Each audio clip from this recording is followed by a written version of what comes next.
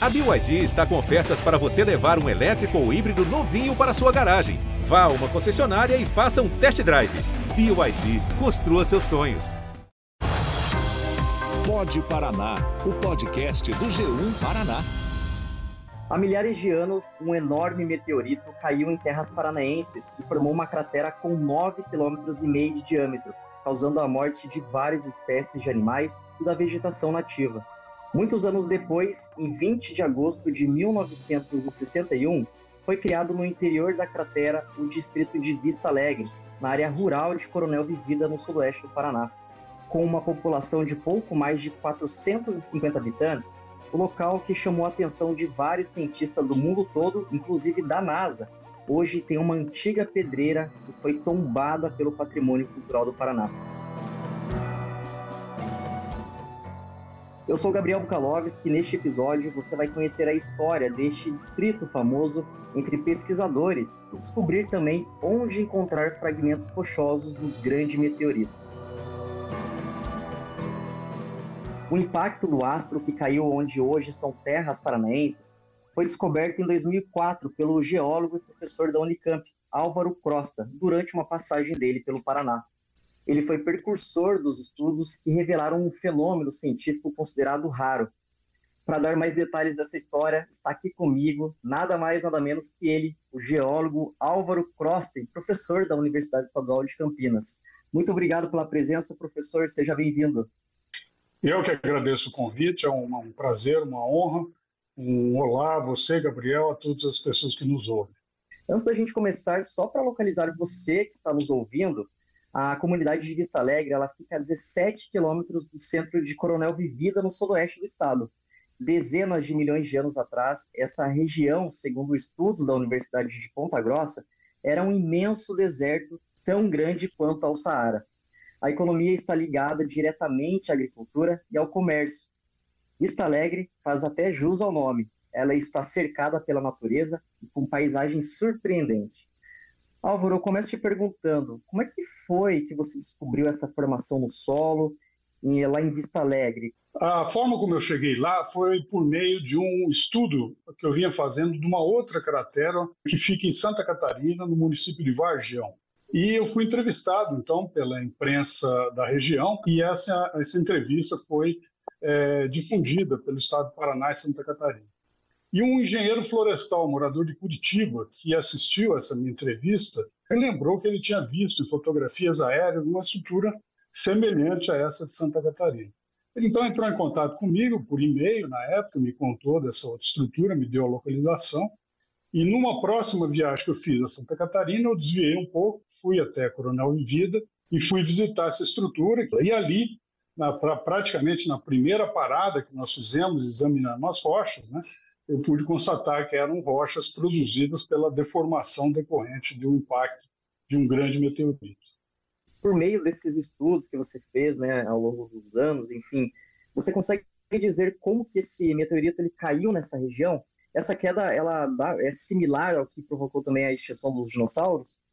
Sim, ela é um processo similar, embora o evento que provocou a extinção dos dinossauros há 66 milhões de anos tenha sido muito maior que esse de Vista Alegre.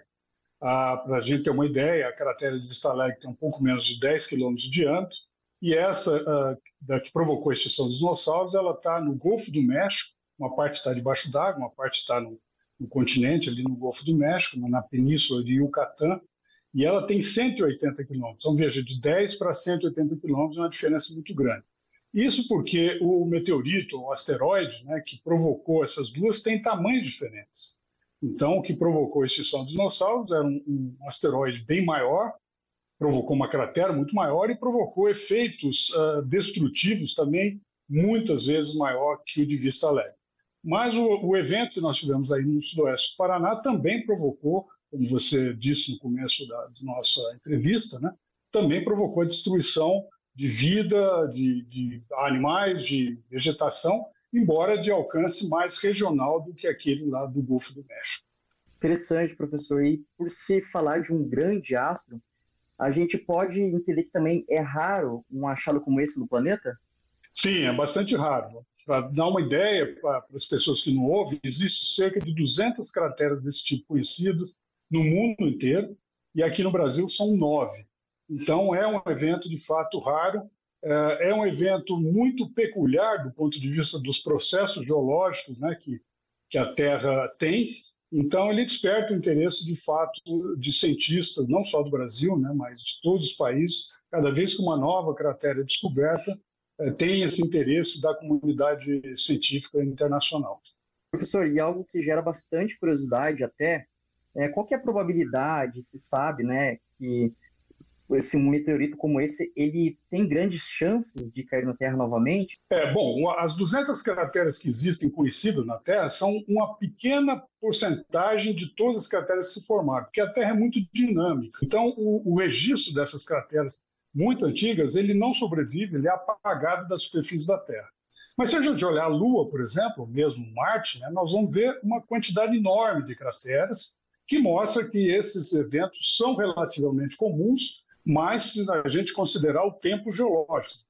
Então, a chance disso acontecer e afetar o ser humano é pequena, mas a chance disso voltar a acontecer na Terra é bastante grande. Só para a gente ter uma ideia, professor, se a gente for comparar a energia desse impacto, né, que esse meteorito gerou naquela área, isso equivale a quantas explosões de bombas? Dá para se comparar? Dá. A gente pode calcular a energia liberada pela bomba, por uma bomba, um artefato nuclear, uma bomba atômica, e a energia liberada pelo impacto de um meteorito. No caso de Vista Alegre, eu já fiz essas comparações, e dá cerca de 400 mil bombas atômicas iguais a que destruiu a cidade de Hiroshima ao final da Segunda Guerra Mundial. Então, nós estamos falando de um evento de grande energia, né? Centenas de milhares de vezes maior que a maior liberação de energia produzida pelo homem. De acordo com o estudo do Álvaro, até hoje foram originadas apenas 9 estruturas pelo impacto meteorítico no Brasil.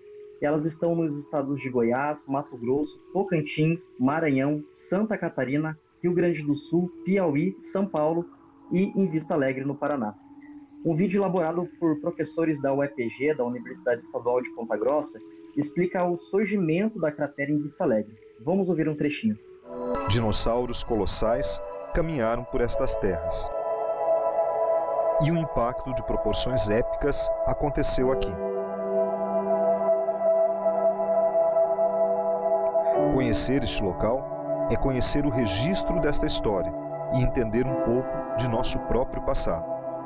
A educação científica é também uma maneira de valorizá-lo, como legado para as futuras gerações. No começo de julho deste ano, o local ele foi reinaugurado e conta agora com uma estrutura própria para receber os visitantes, além de uma plataforma para uma vista panorâmica da cratera.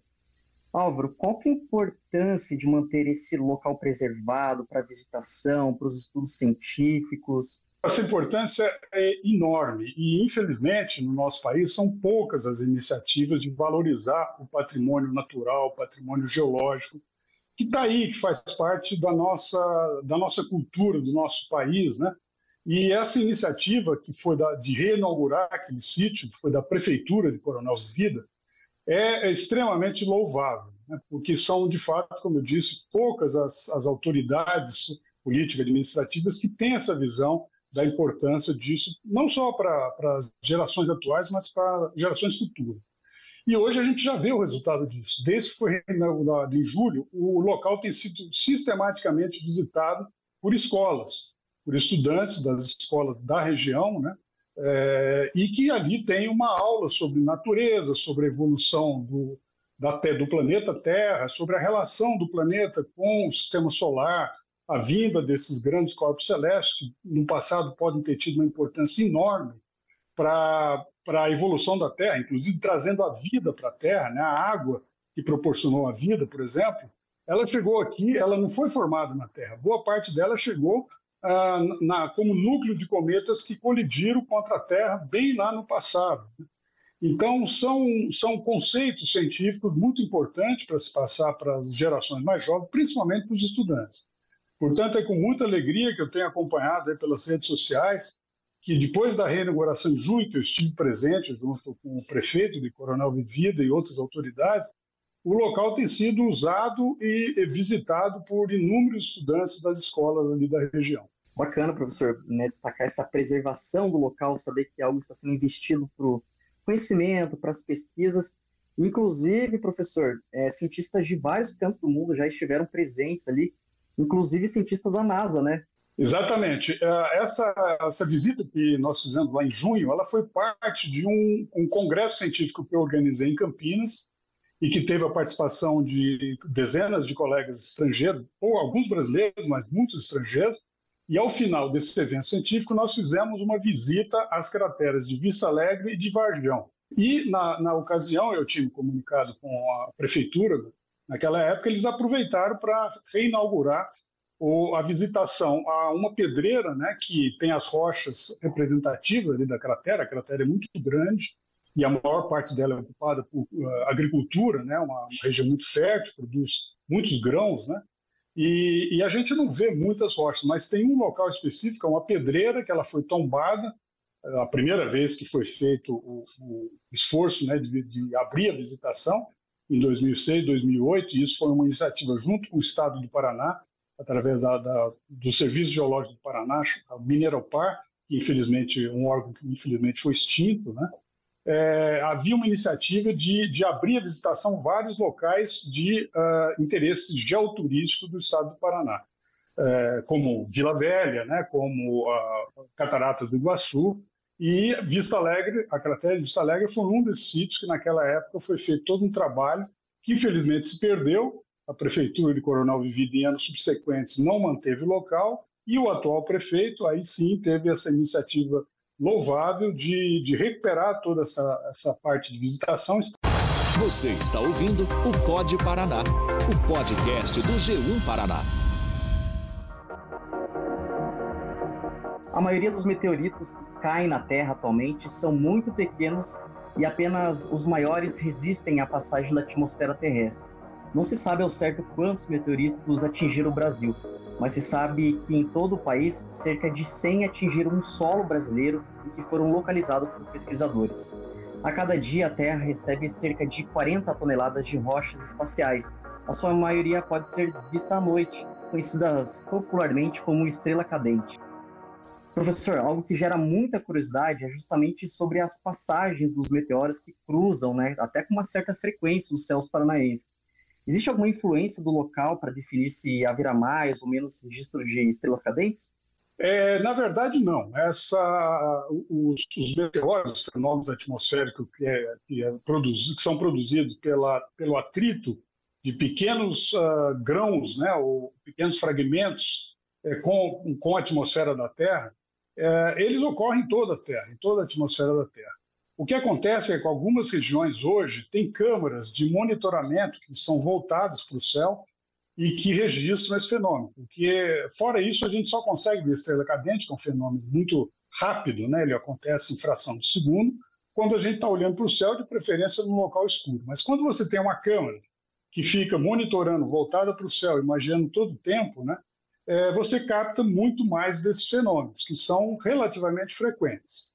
E então hoje a gente tem uma rede, né, brasileira de monitoramento de meteoros, chama-se Bramon, e tem pessoas voluntárias, obviamente, participam, e eles instalam câmeras em suas casas, em suas propriedades rurais, e comunicam, se conectam via rede, né, para cada vez que é registrado um fenômeno desse, isso é catalogado. Então acabou se tornando mais comum o fenômeno hoje porque ele é mais visto. Não porque ocorra mais ou maior ou menor frequência em determinadas regiões ou em determinadas épocas. Existem, de fato, algumas épocas que eles são mais frequentes, que é quando a Terra atravessa a rota de passagem de cometas. E os cometas vão se fragmentando e deixando pequenos fragmentos ao longo da sua trajetória. E a órbita da Terra, por vezes, passa periodicamente nessas regiões, e aí a gente tem as chamadas chuvas de meteoros que acontecem em épocas determinadas do ano. Mas todo o tempo, todas as noites, né, onde a gente observa esse fenômeno, isso está acontecendo, as pessoas podem ver e essas câmeras registram. Agora, é importante dizer que o número de meteoros encontrados no Brasil, né, que de fato pouco menos de uma centena, ele é muito pequeno, porque a maioria das pessoas não reconhece meteoros. Eles se parecem com rochas terrestres, embora tenham características que permitam diferenciá-los, né? eles são visualmente parecidos. Então, muitos meteoritos, né? Meteoros são os fenômenos que acontecem no céu, e meteorito é quando cai na Terra. Muitos meteoritos provavelmente são desconhecidos porque as pessoas não associaram a ideia de uma rocha que veio do espaço. Então, eu espero que no futuro, com esse conhecimento sendo mais disseminado, se torne mais comum as pessoas encontrarem meteoritos. E uma vez que a pessoa encontre uma rocha que pensa que é um meteorito, é importante encaminhá-la para uma instituição científica que tenha condições de analisar e ver se é de fato um meteorito. A UEM, a Universidade Estadual de Maringá, possui um acervo no Museu de Geologia, onde é possível ver de perto fragmentos causados pela queda de meteoritos que caíram em diferentes regiões do país, além de fósseis, minerais, inclusive pedaços rochosos do impacto causado pelo meteorito de Vista Alegre. São mais de 300 peças à mostra e a entrada é gratuita e aberta ao público. O professor de Geografia Edson Fortes, responsável pela coordenação do museu, falou o que o visitante pode encontrar por lá. Vamos ouvir. Aqui no museu ele pode encontrar coleções de grupos de rochas, de tipos de rochas, sedimentares, ígneas, metamórficas, minerais, grupos de minerais e também de fósseis de todas as eras geológicas. Inclusive temos um fragmento de rocha lá de Coronel Vivida, que foi resultado desse impacto meteorítico que gerou a cratera aqui no sul do Paraná de Coronel Vivida. O importante dessas peças, primeiro, é o local de armazenamento, que é o museu, que é o local adequado para armazenar essas diferentes peças. E por quê? Porque o museu ele é um espaço de pesquisa e desenvolvimento científico. Muitos desses materiais que estão aqui, eles podem servir para pesquisas, para estudar a evolução da Terra, estudar grupos de minerais, recursos naturais, né? E também é um espaço importante para a educação, para a formação de consciências, para a preservação do nosso ambiente, para que as gerações futuras possam conhecer esses materiais. Bacana saber que existem locais que preservam fósseis e fragmentos meteoríticos, né, professor? Um museu, por exemplo, é um lugar apropriado mesmo para isso. Sim, isso é muito importante, porque a partir dos museus, aqui as crianças, principalmente, desenvolvem esse primeiro contato com as pesquisas científicas, com os materiais naturais de interesse cultural, científico. Então, museus são, de fato, muito, muito importantes. E lá no site do G1, você encontra uma galeria de imagens da formação do relevo de Vista Alegre e peças expostas no Museu da UEM. Tá bem legal, vale a pena conferir. Professor, nosso papo foi muito bom. Eu agradeço por ter aceitado esse convite. Muito obrigado pela participação aqui. Eu que agradeço o convite, um prazer falar com vocês. Antes de me despedir, eu lembro que o episódio 132 do PodParaná também trata curiosidades espaciais e conta a história de um professor de Curitiba que participou do projeto Apolo, que levou o homem à Lua. Até a próxima, pessoal!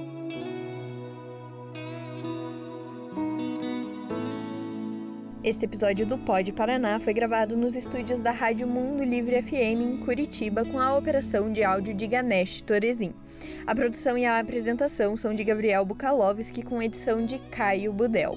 A assistência digital é de Carol Maltaca e de Gustavo Fernandes. A finalização é de Thiago Ferreira e na coordenação estão Bibiana Dionísio e Cadu Guimarães. Direção de jornalismo, Luciana Marangoni.